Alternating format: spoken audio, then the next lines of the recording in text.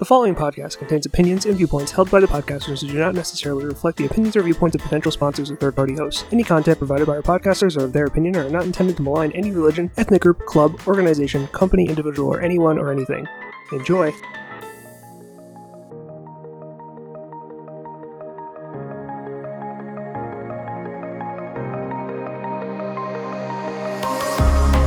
Hello, everybody. Welcome to 3 Episode Podcast, coming to you pre-recorded and or live, thanks to YouTube and Zoom, and later on Spotify. I am not your host, but Justin's microphone appears to have cut out, so I'm going to introduce everybody else except for him. My buddy Ryan. Hi. Val. Can you say my name? You're a space tater tot. Steve. Morning. And hopefully he's back, Justin? Can you guys hear me now? Yes. Yeah. Okay. Yeah. I don't know what the hell happened right there. You decided to stop talking, so I took the reins for a moment. You're welcome. Well, no, my computer like spit my voice back at me, so I thought we had an echo, but then I realized it was just in my headphones. So wonderful way to start a podcast. I apologize, people. Hey, man, I'm really good at fixing shit, so. Yes. Thank you, John, for stepping in and saving the world. Goddamn right, Captain America in this bitch. So we are starting off our outer space trio. I know that we had a trio on aliens, but we're staying away from the alien section of Space Talk, and we're talking about just space as, a thing. So tonight we're going to do Celestial Wonders, which is kind of a summed up wonderful things around the universe, unexplained things, amazing things that we haven't. Yeah, cool shit. So I have a couple things to talk about, and Val has what she calls her cool space shit list. She doesn't call it that. I just called it that, but whatever. I'm going to call it that. She has a bunch of cool space knowledge and things that she has. So the first thing that I wanted to start off with is I don't know if any of us are into astronomy or astrology. Val, are you into that? Because I'm not too much of a space nerd. I know some things. I'm just not it's not my forte. So I am into both. I'm into astronomy. I took sorry, I just saged the shit out of my room. I feel like my fire alarm is going to go off. So I took astronomy classes in college, and then there's a place that I worked in the middle of nowhere in Maine on a lake, and they had an astronomy week every week, and they had this guy named Kelly, and he was one of Carl Sagan's colleagues. And he would come every year and bring these massive telescopes and teach us all of this cool shit. And I've always really liked space. But I also I'm interested in astrology, which is not a science. Not the same thing. It's adjacent, but it's also astrology is like a pseudoscience, and astronomy is. It's a barely science. You should barely call it science. Listen, as much as I hate the show. Yeah. As much as I hate a certain show about the start of the universe, I think that he gets one thing right, which is about geology not being a science, nor is astrology. No, it's a pseudoscience, but it's tied into astronomy because you can't have astrology without understanding the movements of the planets. And but if you understand the movements of the planets, then astrology doesn't work. I don't know what you mean by that. Because since the planets move all the time and we're moving and everything like that, the night sky is never exactly the same. Right, and but you're actually a lot of the constellations and things that you base astrology off of are completely fucking different. Yeah, but the astrology changes based on what's going on in the night sky at that time, or at the time of certain events. It's constantly changing because of the sky constantly changing. So, for example, we just came out of a Mercury retrograde, and that's when the planet Mercury looks like it's not going in reverse, but it looks to our eye like it's traveling in the reverse of where it's the track that it's normally on. And so Mercury retrograde in astrology means a lot of things, but including like breakdown of communication. It's like harder to communicate with people. There's a bunch of things that happen and that are, said to be a little bit less than ideal. But we just came out of that. So that's just like one, astrology is constantly changing. There are certain things that like your birth chart will always be the same. Because it was the way that the sky looked the moment that you were born and the location that you were born. But the astrology, like it's based on the ever-changing nature of space, which is why I said, you can't have astrology without an understanding of the way planets work, because it is changing. It's constantly changing. So I'm so burpy today. Well, doesn't astrology tell you why you're burpy? Isn't it like a thing? Doesn't it tell you everything? It does. I thought that was the point. I don't know that much, but yes. So I have like a very rudimentary understanding of astronomy. Like I can point out the zodiac and like the Southern Triangle and Cassiopeia and the Big and Little Dipper and Orion's Belt and a couple other things, but that's it. I was really amped for the Northern Star conjunction that we had back in November. Did you guys watch that when it was happening? You're going to have to educate me like I'm 5. So, okay. So back in... As I promote our show on every freaking thing I can think of. So I think so this is the most like recent pop culture astronomy thing that happened back in October, I think was when it started to happen. Jupiter and Saturn were visible to the naked eye in the night sky, and they started getting closer and closer and closer and closer and closer together. Suddenly they crash into one another, creating a new moon. Obviously they're not getting actual closer together, but like our visual path of what it looks like, they looked like they were getting closer together. In reality, they were a great distance apart. But so I think it was the end of December, they conjuncted, which essentially means that they overlapped. So a conjunction can mean going parallel. It can mean a couple of different things, but they overlapped and they created this like beautiful, bright, like it looked like the cliche nativity northern star in the sky for a few days. But that was the coolest thing. But like it was neat because you could go out on every night and see them in the sky. And I think those like astronomy apps that everybody has on their phone, I think they're amazing for like beginning astronomers or like people who just like want to know, like, oh, I wonder where Venus is right now, or like I wonder what direction the sun is going to come up in. Like I think those apps are really amazing. But yeah, so that's the most recent thing that happened in terms of astronomy. But that's just the boring solar system stuff. There's like there's so much other cool shit that like we're just like theorizing. And they're like, hey, this telescope picked up on this weird shit we've never seen before. Maybe it's this, maybe it's not. We have no idea. Will we ever go? Who knows?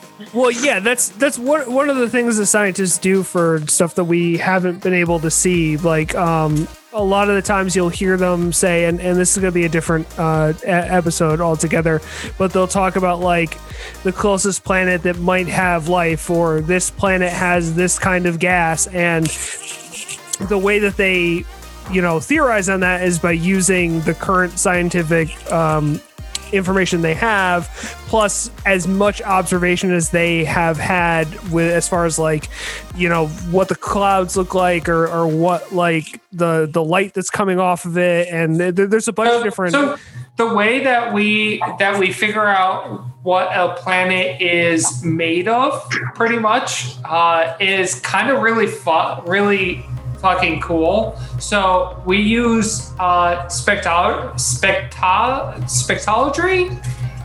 I'm getting it wrong. But basically what it means is we take the light, we focus a spectroscopy. Yeah, there you go. Spectroscopy? Yeah. We focus a telescope specifically on one planet, and then we take the light that's coming off of it, and if you break that down into bands of light, like you would take if you would take like a quartz crystal and put it against the light, it turns into a spectrum. Yep. Well, if you do that, you could see certain markers by the spectrum of light that comes off that is produced, and that way you can actually figure out what is present coming off of a planet and what's present in things like gas clouds and stuff like that. It's actually really fucking cool that we figured how to do that, and it sounds like it's science fiction, but it's like something super easy that you could like. It's one of those fun things that you could like test the science behind it, but really you don't understand it unless you have like the gigantic instruments to do it. But it's really fucking cool. Can I piggyback off what you're saying? Yeah, go ahead. So in a similar way, scientists will point whatever type of equipment they're pointing at a star, and they'll get readings over time of like the level of electromagnet. I don't know. It's the level of like energy. I don't know if it's the electromagnetic energy level or whatever. But so this is back before we had any validated knowledge of planets outside of our solar system, and they were just kind of observing stars, and they noticed that there were these dips in the readings of the whatever equipment they were pointing at stars, and they realized that the dips were happening at the same intervals, no matter how, it was just like an interval that was a regular same interval every time. And so they realized that what was causing the dip in the energy readout was a transit of a planet across a star. Yep. So they've started, that's the way that they, when they find a star, they'll point whatever equipment that they need to record it, and then they'll record it over a certain period of time. And when there are dips at a regular interval, they can tell how many planets, and they can I'm pretty sure they can tell like the relative size of the planets. Yep. So I think that they went from like, it was really, I was watching a show a couple of years ago, and it happened really quickly. I think it was only in the last maybe 20 years that we had any knowledge of planets outside the solar system, maybe even less than that. But now we know of like thousands and thousands of planets outside of the solar system, and that's all from like that same technique that Ryan was talking about of like pointing equipment and taking readings, and the changes in the readings can tell you, if there's how many planets there are, the sizes that they are, if they're in that like Goldilocks zone, depending on like how far away from the star they are. And they can tell, like Ryan said, like what the chemical makeup is of them. So we're like, it's really amazing. And that's still everything we've talked about is still in the realm of like things that are actually proven science. Like this isn't even like tapping into the weird shit that people are like, we found this thing and we don't know what it is, but it could be this, and we don't understand why it does this.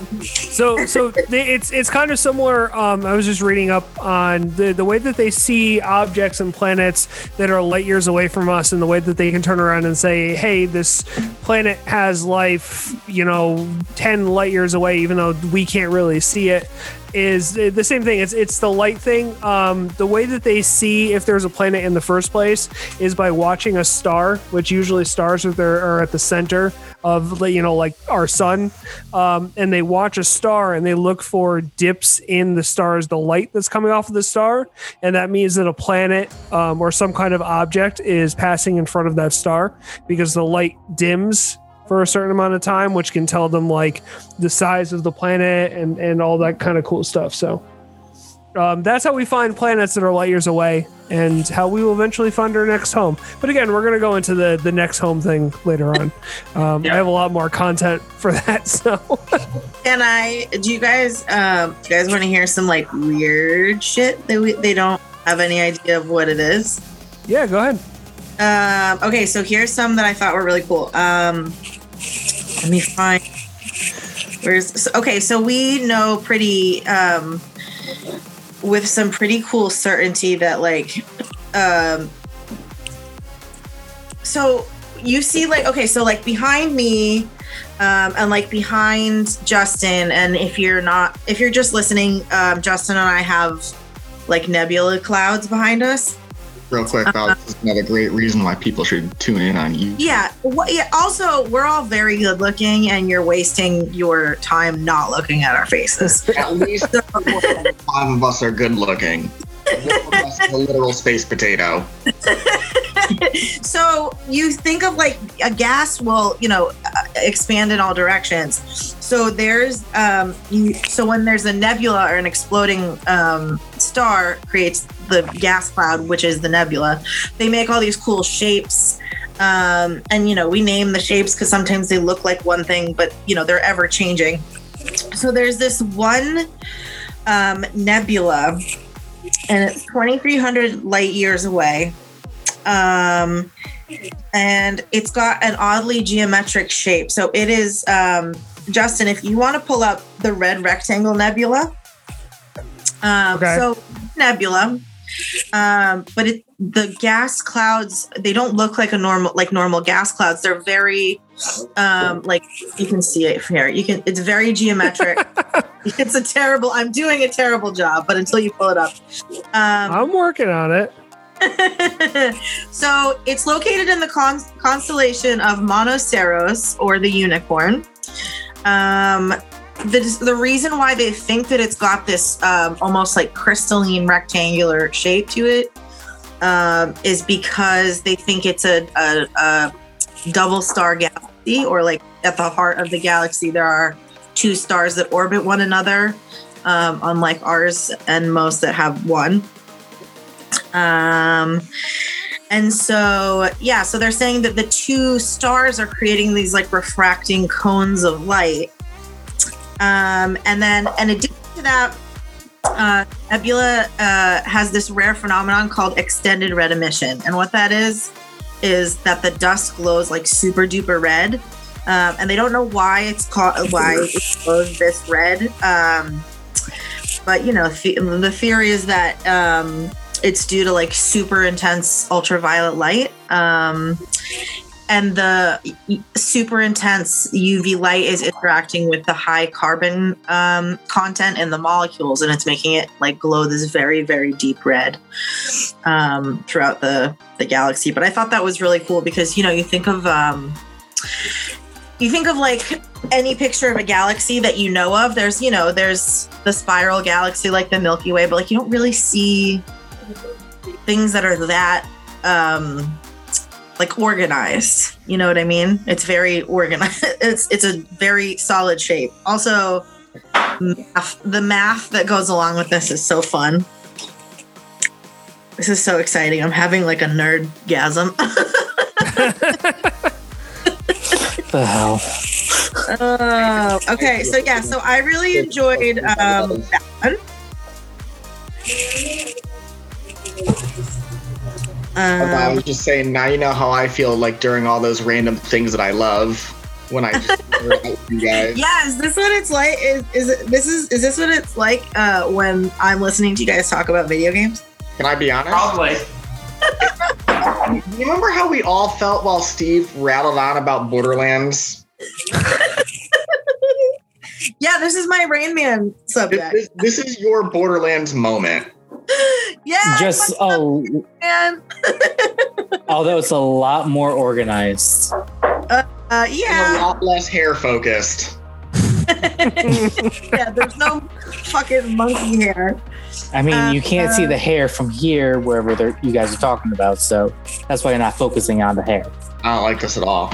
There's also this concept called the Bermuda Triangle of space. And it's just a portion of I forget what direction it's pointing towards. It's also called the South Atlantic Anomaly. It's how do I say this without messing it up? Whenever the ISS passes through this anomaly, magnetic field anomaly, none of their imaging equipment works. They can't get any images, or like the images are damaged, the computers stop working sometimes. They've experienced cosmic flashes. And the Hubble telescope is unable to take any observations while it's, going through this like Bermuda Triangle of space. And like nobody knows why. I think it's aliens, but I think everything's aliens. I think aliens are like, no, this is where the ship is sitting. So you're not allowed to take any pictures. It's like cloaking device. No, I don't actually think it's aliens. I just think it's an anomaly. So I've never actually heard of this before, and I'm just reading up on it really quick. And it's basically, so there's the Van Allen belts, around Earth, which are belts of charged particles that surround Earth. It's one of they trap like the rays of the sun. And in this particular area, it's where it comes closest to Earth, sometimes within 124 miles to Earth's surface, and it allows the radiation rays from the sun to penetrate. So it's like a high radiation area, the highest radiation area in Earth's atmosphere or Earth's orbit, which is what they believe causes all the electronical issues and stuff. With the satellites and spacecraft and what have you. But yes, aliens, definitely aliens. Mm-hmm. So that was something. Oh, Val, there's something better than aliens, and that's real science. That's weird. Yeah. No. Okay, but here's the thing. There's like so much weird science that goes on in space that we know nothing about. Let me find I've got my other list right here. I got bored, so I looked it up. The ISS uses like DSLR cameras, because I wasn't sure what it was that they needed to like see out there. I wasn't sure if it was like an MRI type imagery or something like that. 600 millimeter lenses, or the largest you have, and this is what it says, like, to take good photos. 2x telephoto. Oh, am I just reading this wrong? I guess I am. Yeah, my bad. It's actually a product review. No, it's from NASA.com or NASA.gov, excuse me. NASA.com is the porn site, as we all found out in elementary school about WhiteHouse.com. God. And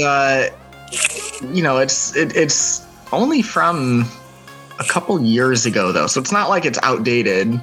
But it's like, how do we get these cool images? Well, here's what you're gonna need. And I'm like, motherfucker, you beat me again. Do you guys want to hear about nuclear pasta? Hey Val, every time you ask, do you guys wanna, we're all just gonna tell you yes regardless. So you should just be like, hey guys, you're gonna hear about nuclear pasta. Okay, all right. So the next thing I wanted to talk about was nuclear pasta. So nuclear pasta is what happens when like the wait, hang on. I'm so sorry. I just found an actual list of cameras on the ISS. Yeah, there's some cool live. Jerry's like, I left my phone up there. My camera's there. So it's a lot of Nikons, D5, D800E, D4, D3S, D3X, D3, D200, D2XS, D1. None of our listeners know what any of that means. Listen, I don't know what that means. I have no fucking. He sounds like R2D2. Beep boop. but the bulk of it is like cameras you can get on Earth. It's not anything special. So the fact that those cameras aren't working in certain areas aren't all cameras you can get on Earth though? I mean, Oh my God. there goes the Nikon sponsorship. Can I tell you about nuclear pasta for Christ's sake? Absolutely not. So You mean the spaghetti monster? Yes, no. But so they think that they theorize that nuclear pasta is the strongest substance in the universe. And what it is it's the leftovers of a dead star. And what happens is protons and neutrons that come from like the husk of a dead star start to, because of like the black hole in the middle or whatever force is in the middle, it starts to like deeply pressurize these protons and neutrons, and what it does is it squeezes them into these like linguine shaped tangles, but the force that you put them under is in order to, they theorize that in order to shatter this material, you would have to apply enough force to them that's 10 billion times the force needed to shatter steel. So these like little ribbons of protons and neutrons that get forced through the middle of a dead star are supposedly like the strongest substances in the universe. So if there's like science fiction writers that want an idea of like a cool... You mean Mjolnir? Yeah, like someone who's like trying to write a cool story, they should write about like nuclear pasta farmers who like are like, you know, traveling from dead star to dead star. Like dwarves that use a dead star as a... Not bringing Peter Dinklage into this. We already said no aliens. That's how Mjolnir was made, Val. That's Mjolnir. What's Mjolnir? You It's- know oh, God. what It was Mjolnir is? Hammer from the Oh, it's a hammer. Yeah. Yeah, Mjolnir. Yeah, okay. Yeah. Yeah. Yeah, that was made from nuclear pasta. Okay, so what's another one I have? Okay, so there's these things called FRBs, and what that stands for is fast radio bursts. And researchers have been receiving them or picking up on them since 2007. And they're these super strong, really bright radio signals that are like they last only like a few milliseconds, and they're supposedly coming from billions of light years away. And recently scientists managed to capture a repeating it was a repeating fast radio burst, and it flashed 6 times in a row at like an even interval, which is something they've never seen before. So they don't think that like this is something that is like a signal.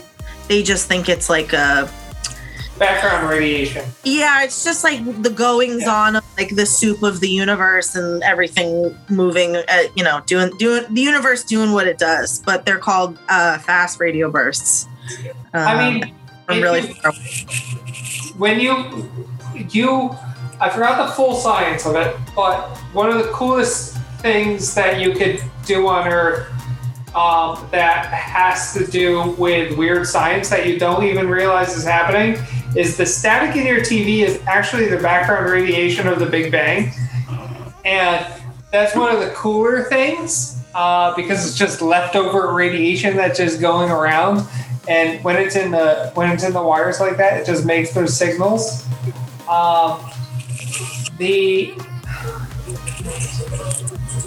There's also a lot of radio, like if you point a telescope in certain areas, pretty much every star and everything. Hi, Steve. If you point a radio telescope at a star, it's another way of figuring out what the star is made up of, because you could get the radio waves back, and that could actually give you another spectrum analysis of planets and such things, which is another cool thing. That's why we have giant telescopes sitting out there, like arrays of giant telescopes and such. They're not looking for alien signals. They're actually out doing radio spectrum analysis that also tells of the makeup of the universe, which is another fun part of everything. You guys know what rogue planets are, right? That's like, hell yeah, that's where all the bad guys go. oh, Hello. And Rogue Squadron. Justin, rogue planets are cool. They're just planets without a solar system. They're just hurtling through space. Ah, okay, that makes a lot of sense. Universe be like, yeet. Yeah, Rogue Planet got yeeted at some point and then never stopped being yoked. And now it's Oh my god. It's yoinked. So when you were talking about like the antennas pointed at the universe, the only thing I could think of was when Bender was lost in space. And he became a god. Yeah, Fry used the monk's radio to try and find out where he is, and then he met God. Yeah. Yeah. Interesting. I just like that he. All right, we're kind of on topic, so I can talk about this. I like that he grows two civilizations on either side of his body, and they just go into nuclear war on one another, and everything he does fucks it up worse. Yep. I don't episode. Okay, here's one. Do you guys know what a globular cluster is? No. A cluster of globs. So a globular cluster is a really fun phrase to say, and B, Very dirty. I mean, yeah, it does sound dirty. It sounds like a rusty trombone or like a, you know what I mean? I put my globular cluster on her face. Yeah, exactly. I don't like this at all. This has gone downhill very quickly. So, I think it's globulous is the word, or globule. It just means like a small sphere. But so what a globular cluster is, it's this ancient, very densely packed group of stars. But the way that they're observed, there's one that you can observe with the naked eye, and I forget what it's near. But you can observe some of them with the naked eye, but what they look like is like a little blob of haze in the sky with the naked eye. But the craziest thing about the way that the cones and rods in your eyes pick up on light, you look directly at a globular cluster, it'll almost disappear from your sight. But if you look just to the right or left or up or down of a globular cluster, it will appear brighter because of the way that the light is hitting the cones and rods in your eye. It's a really weird phenomenon. And it's just because of all the diffused light. But in the night sky, they look like big globs of light. But it's just like very densely packed, super gravitationally linked groups of it's like a garden, a nursery of stars. I am suddenly picturing Family Guy now. Thanks for all of the cartoon references. Where I think it was Stewie was like dying, so he goes, "Take my final words. Dear little squiggly ball of light in my eyeball." No, that was Peter. It was Peter. He was talking about the floaters. Yeah. Yep. Yeah. I'm trying to think of where there's a globular. So if you're looking out in the night sky on a clear night and you see what looks like a little blip of haze, that's a globular. It's probably the globular cluster. But I think that I've always enjoyed those. I think they're really cool looking. I think it's crazy that our eyes are flawed in that when you look directly at it, it disappears from your view. And then if you look to the side of it, it just immediately pops back into view.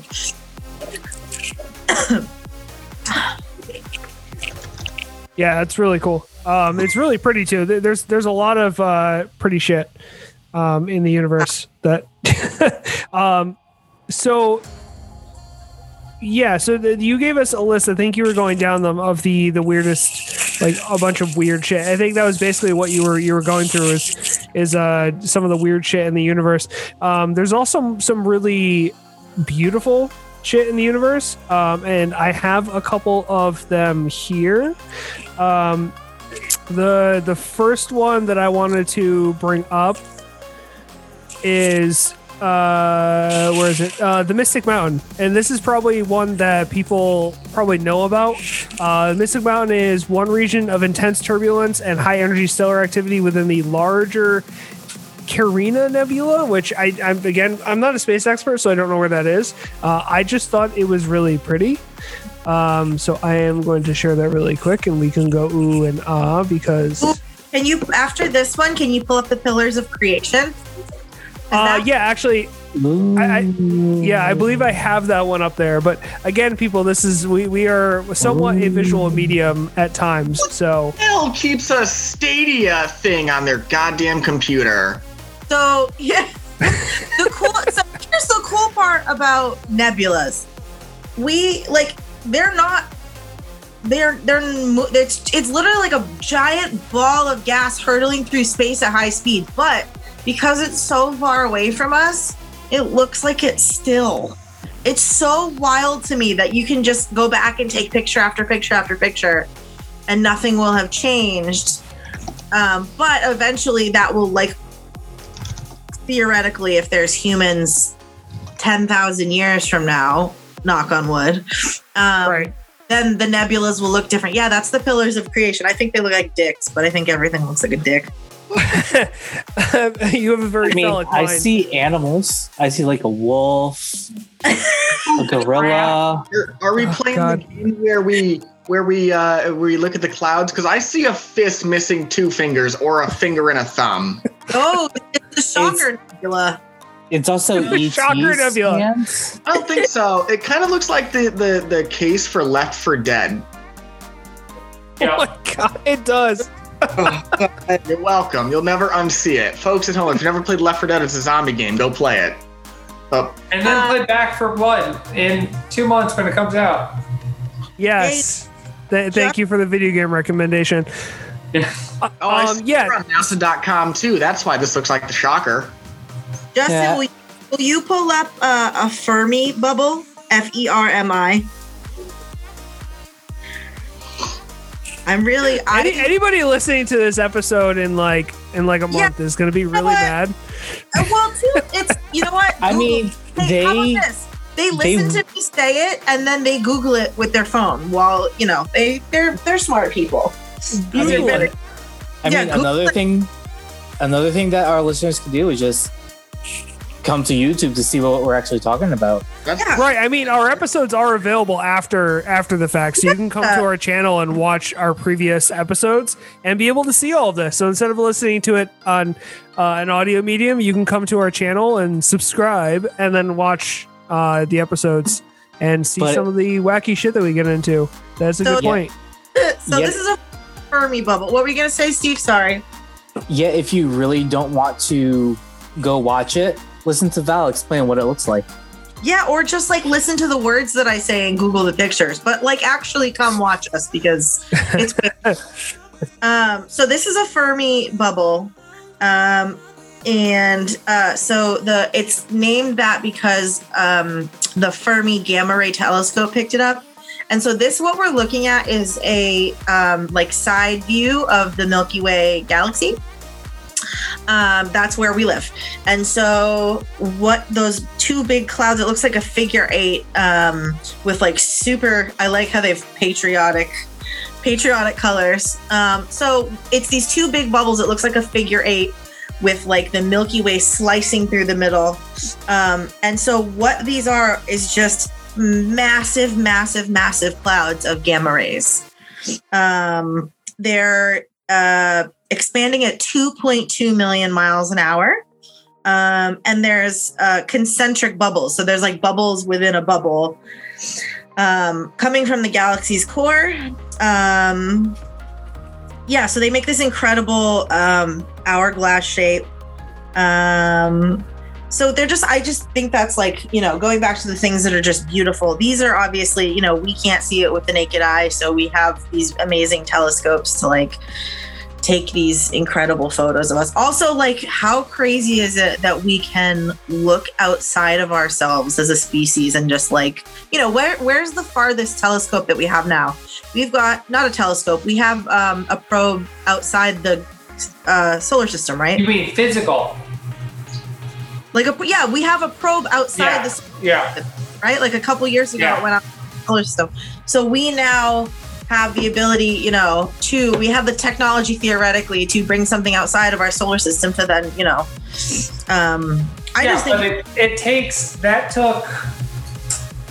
was launched in the 70s. Yeah, I think it was launched in the 70s. It was because Carl Sagan helped it be launched. And Carl Sagan is way dead at this point. Way dead. Way dead. He's way dead, Morty. I'll be like, yo, Carl Sagan, you want some help? And you'll be like, I don't know, I'm super dead. Y'all know what a quasar is? Hell yeah. Wait. Before we go into quasars, can I show you my favorite picture of probably my favorite picture of space ever taken? And I was just able to find it. I'm going to describe your favorite picture. So on September 15th, 2006, Saturn. Nobody say anything after Justin puts the picture up. I'm going to poorly describe it to the best of my ability. So this is Saturn's eclipse. Just like we get a solar eclipse, this is Saturn's eclipse, and I think it's like one of the most beautiful fucking things. This is an actual photograph. All right, folks at home, if you take Saturn and you block out all the cool color of the actual planet, and then you put like one weird dark ring in the middle of the actual ring, that's pretty much what we're looking at right now. It looks also, for whatever reason, there's a giant elephant, and I'm still trying to figure that one out, but I think it's because, okay, I get it. There's 3 other turtles, and then it's just turtles all the way down.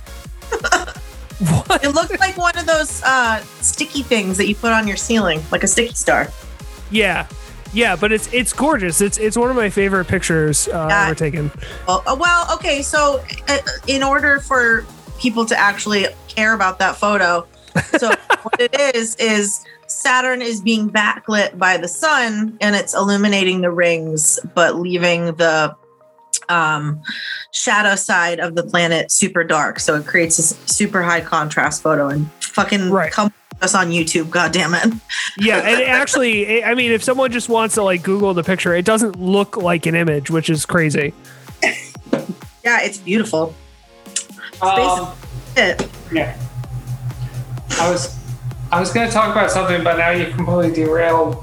I mean, the last thing we said before Justin got excited to show off his picture of his anus was a quasar, which we all know is the light carrier that the Empire uses in Star Wars. Thank you. Nope. I have one better. Okay. Quasar is actually a grenade in Borderlands. God, I hate you. Oh my god. You're welcome. Wait, hold on. Let me ask something about that. Is it like, okay, so I know what where you live, Steven.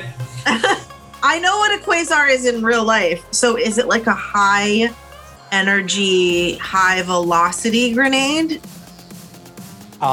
It pulls things in towards the center at a good velocity where it then flings up and then flings back down after it gets to its like elastic bandwidth.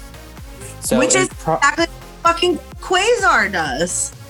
Ooh. That's okay. So that's what a quasar does. It's this. So there's an event horizon with a black hole. I think there's a black hole in the middle. So there's the event horizon where it's pulling in all of this stuff at really high rate of speed, and then it shoots out this incredibly bright tube of fucking, I forget what it's called, matter, but it looks like a fucking jet of light, and it's called the quasar, and that makes sense because that's exactly how it works. It's basically the compressed particles coming out of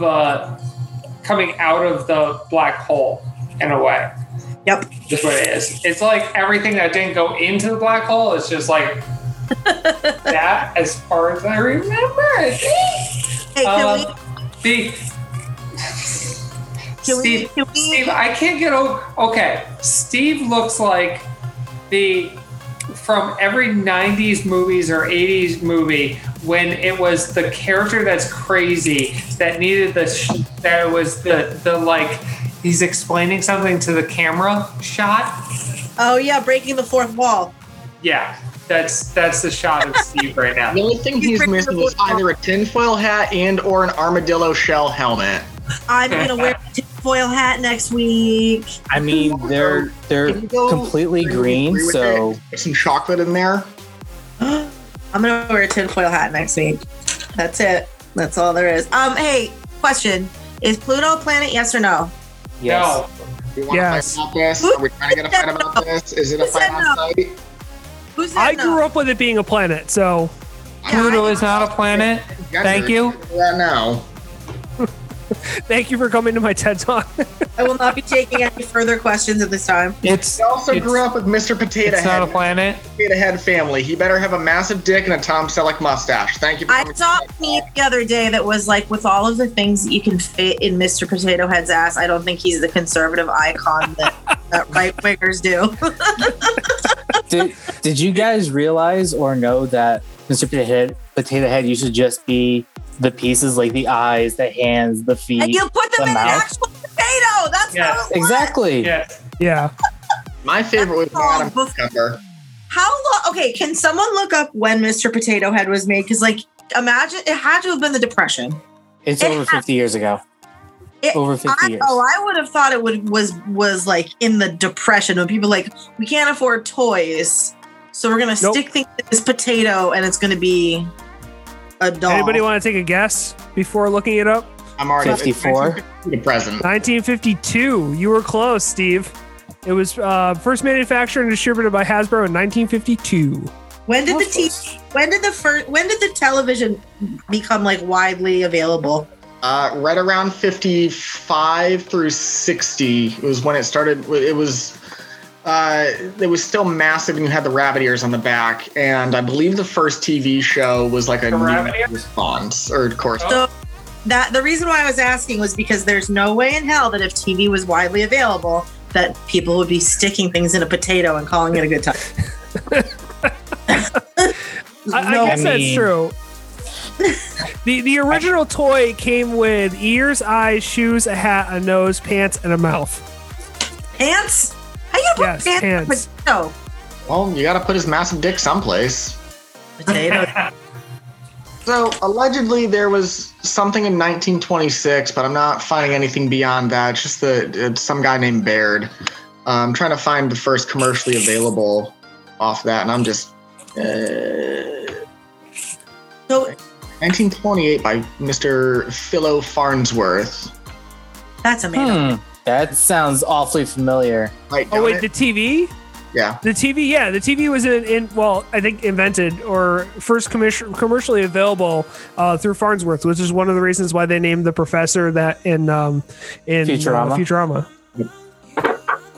So, That's yeah. oddly coincidental. Facts. And Futurama is definitely on topic because they do cool shit in space. Oh my! Not only that, but they incorporate actual deeply intelligent scientific space related phenomena into their Show. show, and it's very funny.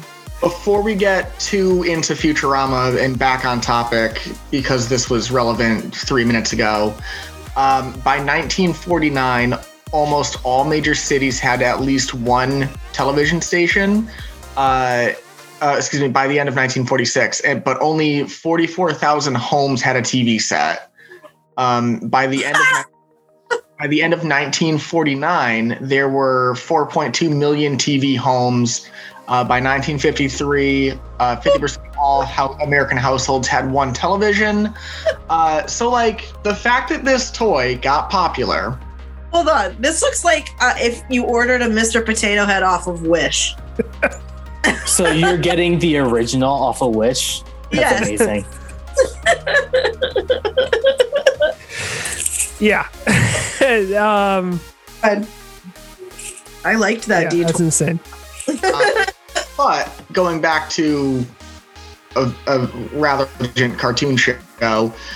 They literally, when it came back on the air in like the early 2010s, there was an episode that had a math equation on a chalkboard that was legit. They had no need or no reason to come up with a piece of math that was, able to be solved and accurate for a quick 10-second throwaway gag, and they did that. So they flexed on us. They flexed hard. It was like the Will Hunting of cartoon shows. Dude, Futurama is so. I am not a Simpsons fan. It's not that I'm not. I just don't care. I'm not either way about it. I don't care. But I was about Futurama. And the guy I was seeing at the time was like, just watch a few episodes. And I swear I binged that whole series in like 2 months.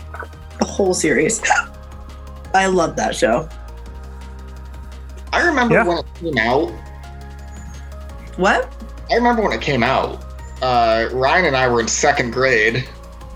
Oh, God, you're making me feel old. You're only 2 years older than me. Shut up. You're in 4th grade. How old are you?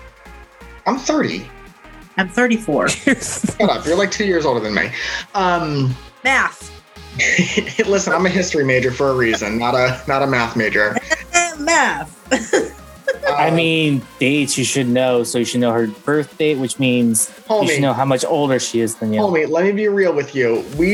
There was one time in one of our history classes where we tried to figure out how old General Seleucus was, and because it was BC dates versus AD dates, we could not do it. Who's General? Really? Who's General Beluga or whatever? Seleucus, all right, when we do the actual history trio, it's going to be awesome. After Alexander the Great died, his empire was broken up to his major generals. The Ptolemies took Egypt, and Seleucus took where modern day Damascus, Israel, all that area is. Huh. So, John, do you realize, or back then, did you realize that all you have to do is add the two numbers together from what year we're in to what year he was born, and you have his date or how old he was? Steve, once again, Yes. History people don't do math. Oh, Okay. Here's a fun way we could do. Here's a fun way we could do history as a trio. We could do kind of. 3 of us could take 3 different parts of history and then convince somebody which is the best part of history to go back and live in. Realistically, No. I'm just unbiased person. I'm not doing that. I'm not putting myself. Judge Riv is in session. No, Convince me. we're not doing that. So to get us back on topic, I'll be the judge. God, no. yeah, God no. Sorry, Steve, but no, that's not happening. Rodans wins. God damn it. So to get us back on topic, does everyone know what that is? No, I just see a screen. Hey! Sorry. Oh, that's That's the nipple. eye. That's That's Saturn. that's That's storm the eye. on Saturn. Oh, it's on Jupiter. Jupiter. Freckle. Jupiter's Great Red Spot. Yep. So Jupiter's Great Red Spot is a continuing, forever ongoing storm. The winds in it are going faster than any recorded winds. I was trying to find an actual speed for them, and I can't find the speed for them. I'm on NASA's website. NASA doesn't have the actual speeds for those winds. It just says that they're counterclockwise and the wind speed exceed those of any storm on Earth. And the spot is so huge that it can fit 1.3 Earths in it, which is crazy. Which planet has the hexagon on it? Is that Jupiter too? The hexagon? Yeah. There's a planet that has a hexagon, or it used to have a hexagonal shape of gas. Was that Uranus? That's Saturn. So Saturn has a hexagonal. Pull that up, because that's another gas related fun thing to look at, other than Uranus. So it's around its North Pole. I believe this just said it's around the North Pole of the planet. I'm trying to find a good picture of it, which we should have had. Oh, there we go. It's craters. We should have some of these pictures ready to go, but I did not have time to prepare today. So, oh well. Well, Justin, I think it actually is dissipating, or did dissipate. or is in the process of it, because I remember them saying that like it was a hexagon and now it's like more of a circle, or it's like, I don't know. There was something, I remember there being a thing saying that like the hexagon was like disintegrating, or like they were, whatever was making it be hexagonal was not doing that anymore. I'm not sure, but I just put a picture up of what it looks like, and it's pretty cool. I don't know when this picture is dated, but it's super cool. And like they couldn't figure out what made the corners happen, right? Because like everything cool with this spherical. So I think the general theme of this episode is space is cool. Space is cool as shit. Science go. I looked it up for you, Justin. The wind speed they find on average is 268 miles per hour. That's fast. That's fast. We get some hurricanes, like some crazy wind speed hurricanes. Not like isn't that I don't know, or isn't that, I don't know if anybody's watched the movie. I think I watched it once, but isn't that where the like secret bad guy base is in Jupiter Ascending? Is like in the red spot of Jupiter. Oh, I didn't watch garbage. Dude, you fucking watched Mortal Empires. Don't tell me that. That movie Mortal looks Engines. Mortal Engines? Yeah. Whatever. Did I say Mortal Empires? Yes. That's because I've been playing a lot of Total War Warhammer. I know. Is Mortal Engines about those giant like moving continents? That, like moving cities. Yeah, they're like machine cities. Yep. Hate that. And London swallows them all up like fucking Nazi Germany. Yeah. You know what? I hated that movie and turned it off halfway through, because that is the coolest fucking concept for a book and movie or whatever, however it started off. That is the coolest fucking concept, and it was such poor execution that I turned it off halfway through. Yes. You know, the books are good. The books are pretty good. For Mortal Engines. Hey, bringing it back to this real quick. Category 5 hurricanes on Earth are any wind speed above 157 miles an hour, and they are considered catastrophic. Don't like that. Right. So this is category, let's say like category 7 hurricane. I'm just giving it a random number above 5. But a category 7 hurricane that is almost 2 Earths in size, and it's just ongoing, which is just mind-boggling to think about. Well, the gases are constantly motivating it to move, so it's not like it can settle. Right. I mean, yeah, there's an explanation for why, but I'm just saying that the actual like thought of that happening is insane. Yes. It's nuts. The whole concept. Jupiter as a whole is like, oh, that's this giant ball of gas. Like the density. I think someone said once that the density, if you like squish down the particles of Jupiter, it could fit in like a bathtub. Like it's so, the density, I'm using the wrong science. It's not dense. It's volume. It's mass. No, is it mass? Yeah, it'd be mass. It's mass. Yeah, so the mass is such that if you squished it all down into like solid matter, it would fit in your bathtub. Which is fucking sane to me. That's wild. Yep. Okay, so that is what I have. Do you have anything else to show us, Val? If I had a nickel for every time someone asked me that. You'd have exactly negative 15 cents. I would have no money. Okay. No, do you have anything else to show us? I'd like my money back, please. I have my receipt. Hold, please. Okay, we did the hexagon on Saturn. 1 out of 5 stars, not satisfied.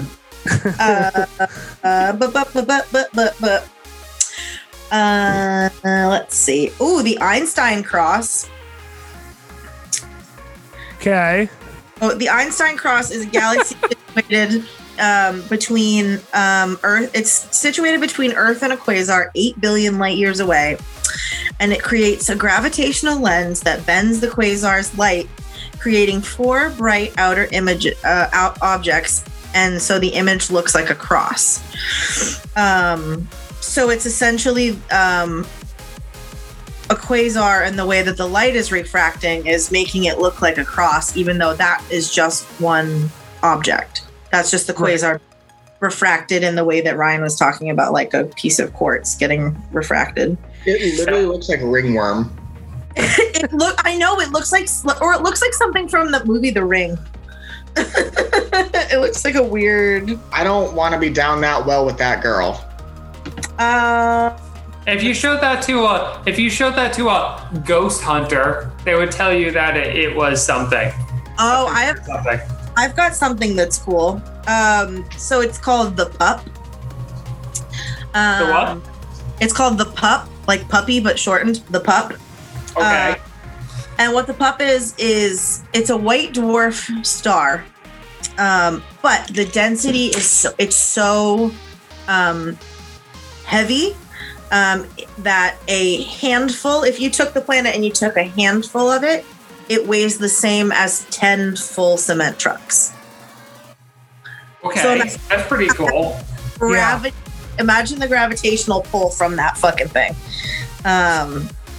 So it's called the pup. It's just like a white dwarf star, but they've done the calculations, and a handful of that star, if you could ever take a handful of a star, it would weigh the same as 10 cement trucks, which is really. Oh, you're talking about a supermassive. Okay. Yes. And so, there's another object called V381 Nor, and it's a double binary. It's a double binary galaxy, and what it is, it's two.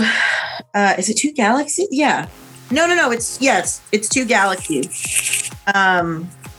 And so what's happening is we're seeing they're starting to, let me back up. At the middle of both of these objects, there's black holes. And when you, if you've seen the movie Interstellar, you know that if you get close enough to a black hole, you reach something called the accretion disk. And if you get to a certain, what is it called? The terminal, what is it? The event horizon. Event horizon. So, fucking great movie. So if you get to the event horizon, or any piece of matter gets to the event horizon, it will not escape the gravity of the black hole. And so what they're seeing is, this is essentially like, so picture 2 records or 2 CDs, and one of them's perpendicular to the other, and the CDs or the discs are the accretion discs, or that like point of no return, where the matter is being pulled into. And what's happening is they're seeing the beginning of them crossing into each other's event horizon. And so what it looks like is these 2 discs that are swirling, and then they're just slowly starting to like suck into one another. And so eventually these 2 celestial bodies will form into one larger black hole. But that's one of the first times that they'd seen like the double binary in each other's event horizon. So yeah, that's V381 Nor. So you want to know something cool that I just learned about? Well, as I was do research on the fly or whatever. So do you guys know what a zombie star is? No. It sounds like it would be a dead star that still has life in it. No, kind of. So basically what this is, and I'm just kind of reading, so it's when a white dwarf, it's when 2 stars are next to each other and one of them dies, and it's only about like half dead. So one of the stars starts eating material off of the other one, and then the companion star becomes large enough that it then explodes, and then the one that died first then starts eating material off of the other one. So they're like 2 companion stars that like feed off of each other until one of them explodes, leaving behind just one of them, which is the zombie star. That's cool as shit. Yeah, and I have, again, visual medium, but I have a picture, kind of like a zoomed out picture of a Zombie Star like 2 sitting next to each other, getting larger, and like it has the dates and stuff there. But yeah, I thought that was pretty cool. It's called a Zombie Star because it like eats off of its companion to get bigger. That's awesome. Cool shit. Whoop, whoop. Yeah. Yeah, it's Space is fucking cool. Also, like for anybody who like it happens to be watching this and wants to learn more, there are so many amazing opportunities to learn about free. Like most museum websites have free resources. If you have a library card, a lot of times your library card will give you access to a ton of online content, and a lot of it is just kind of like free educational content. There's so much access to so many cool if you want to learn astronomy, it's super overwhelming for like a little while, and then you start to realize that you can just kind of like pick and choose. There's so much that has to do. There's so much stuff about space that like you'll never know all of it, and since you're not going to become an actual astronomer, just like pick and choose the stuff that interests you. But there's so many amazing resources on the internet. Your local, a lot of times local, and this is all, when we can. Now that we're starting to get back to, interacting with the world, a lot of colleges will do, community colleges, universities will do like astronomy nights where they'll put out their astronomy department will put out their telescopes, and like the public can come and look at them. So and also telescopes are relatively inexpensive, and they have a pretty short learning curve. I got my telescope from a Boomerang's thrift store. I think for like $20, and it was like a $300 telescope. What? Was it the one in Cambridge? Yeah. But yeah, I got it for like $20, and it's like, I looked it up. It's like a $300 telescope, and but they have wicked cheap telescopes. And then definitely download that app on your phone. It's called like a Night Sky app or Sky, I don't know. Just look up like astronomy apps, and you can just like walk outside, and with absolutely no knowledge of the way that the sky works, you can identify things and like and the more that you just like go out and look at the sky for a couple minutes a night, if you make it a habit, you'll start to see the way in which things move, and you'll start to recognize different constellations. So it's definitely something that like, it's one of the cooler things. It's the universe. It's literally it's the biggest thing that exists. So learn a little bit about it. It is existence.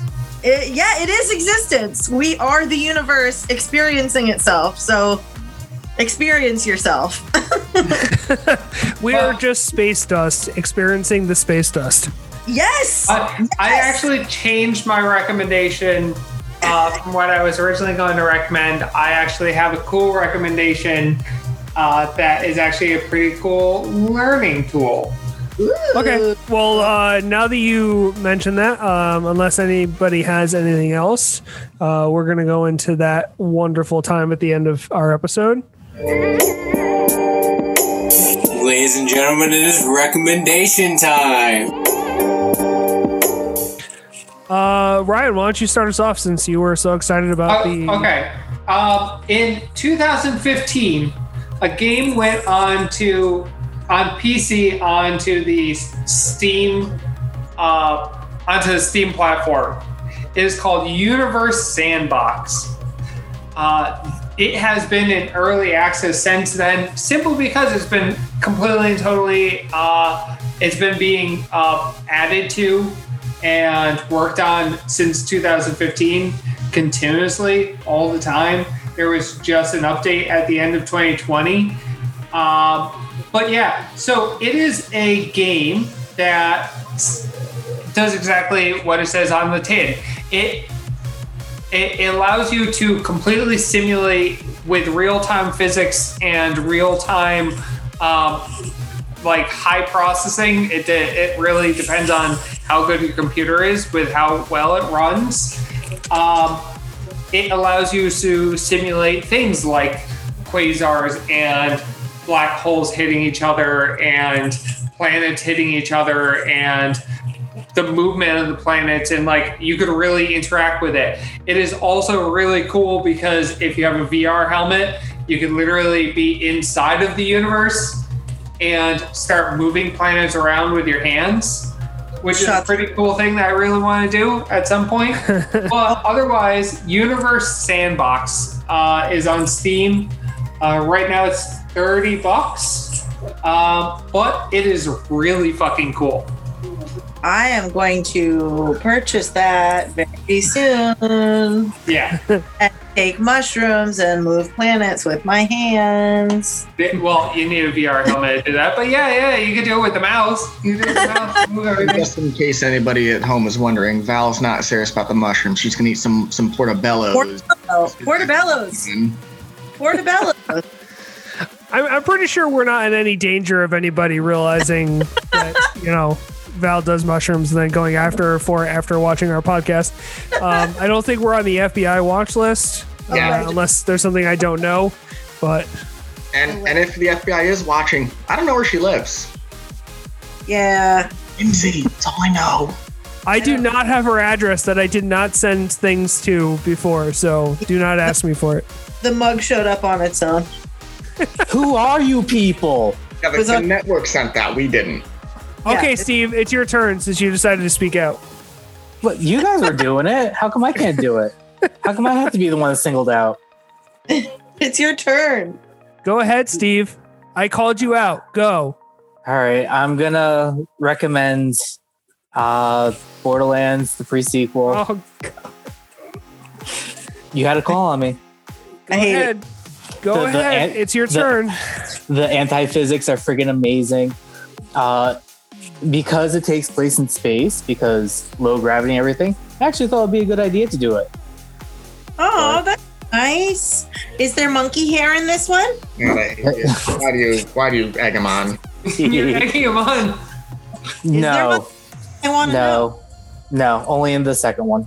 There's no monkey hair. Well, I'm glad. See, it's related, you guys. He did the assignment.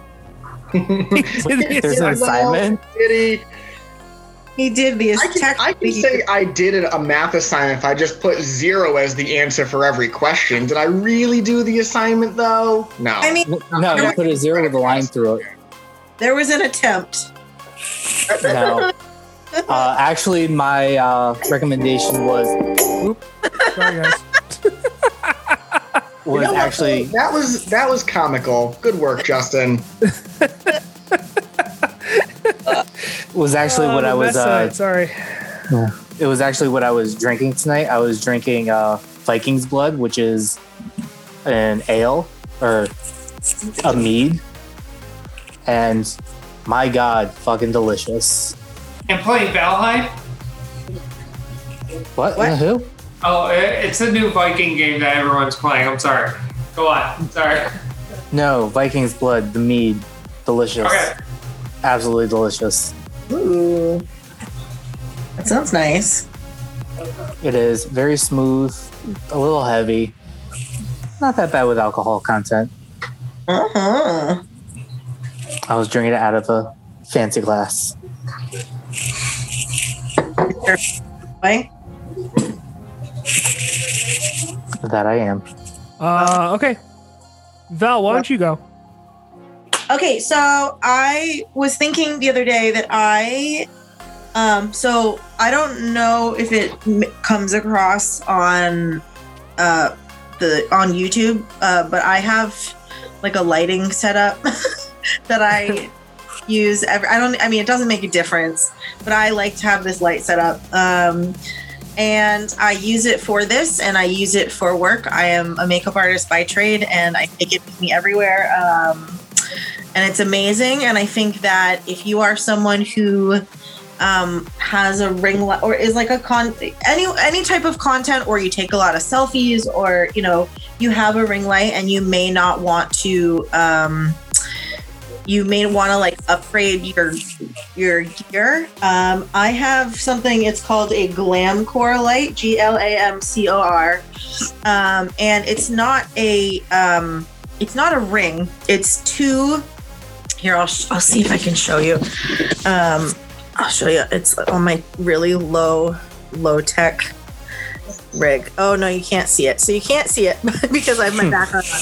But so what it is, it's these two, instead of a ring light that's kind of stationary and you can kind of move it up and down, it's these two arms, LED strip arms. And they're bendable in any way that you want. There is a third attachment, like a third arm that bends as well, that you can put attachments to hold your phone, to hold your camera, to hold your iPhone. And so they can literally bend to any direction that you want. They're dimmable. So I have a little remote. Ooh, why does it do that? I have a little remote. So I can make space remote. Yeah, it's my background on. I can make it way brighter. I can make it warm. I can make it cool. So you can see the differences in, all the cool stuff that you can do.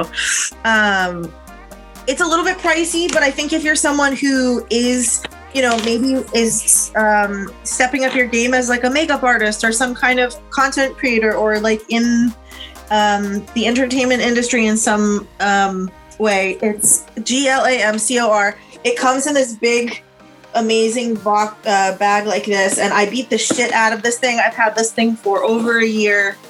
I've brought it to every single gig, and I beat the shit out of it, and it is holding up super, super well. So yeah, it's called the Glamcor Light, GLAMCOR. Highly recommend. Very cool. John, you want to go next? Yeah, I downloaded a new mod for one of my games. It's for a game from 2005 called Star Wars Empire at War. And the mod itself is called Thrawn's Revenge, which basically takes place in the interim between Return of the Jedi and Episode 7. It's pretty badass. Go download it. It's a lot of fun. Justin, you're up. Okay. I am recommending, so I had a video game recommendation, but I'm going to wait until next week to recommend it because it's more in the Earth colony kind of vein. But I am going to recommend another YouTube channel that I frequent a lot. It's called Switch Planet. What they do is they have videos of new announced Switch games. It's specifically for the Nintendo Switch, if you can't tell by the name. But they do videos every week of what's on sale, the best things on sale, new games coming up, a bunch of stuff. And it's really nice. They do really nice videos, really nice transitions to their videos. I enjoy watching them. So if after you subscribe to us, go subscribe to Switch Planet. And so that's there's also another one called Switch Corner if you want to go check them out too. So 2 YouTube channels for Nintendo Switch users. So there you go. My recommendation. And I will leave the Outer Worlds till next week when we talk about Earth colonies. Okay, cool. Yeah, I have a space game. I was going to do this week, but I'm going to do next week too. So yeah, okay, very cool. Okay, anybody else have anything else, or I will count us out? I'm giving everyone homework. If you watch our podcast. At least one night this week, go outside and look at the sky, even if it's just for 5 minutes, because you may not learn anything, but it's really relaxing. I guarantee you'll feel a little bit less like everything's terrible. You might freeze, but it'll be fun. Download. You can also, on most phones, you can download a high exposure lens, a high exposure camera that will keep the lens on your camera on the phone open a long time, and it'll allow you to take better pictures of like stars because it allows more light in.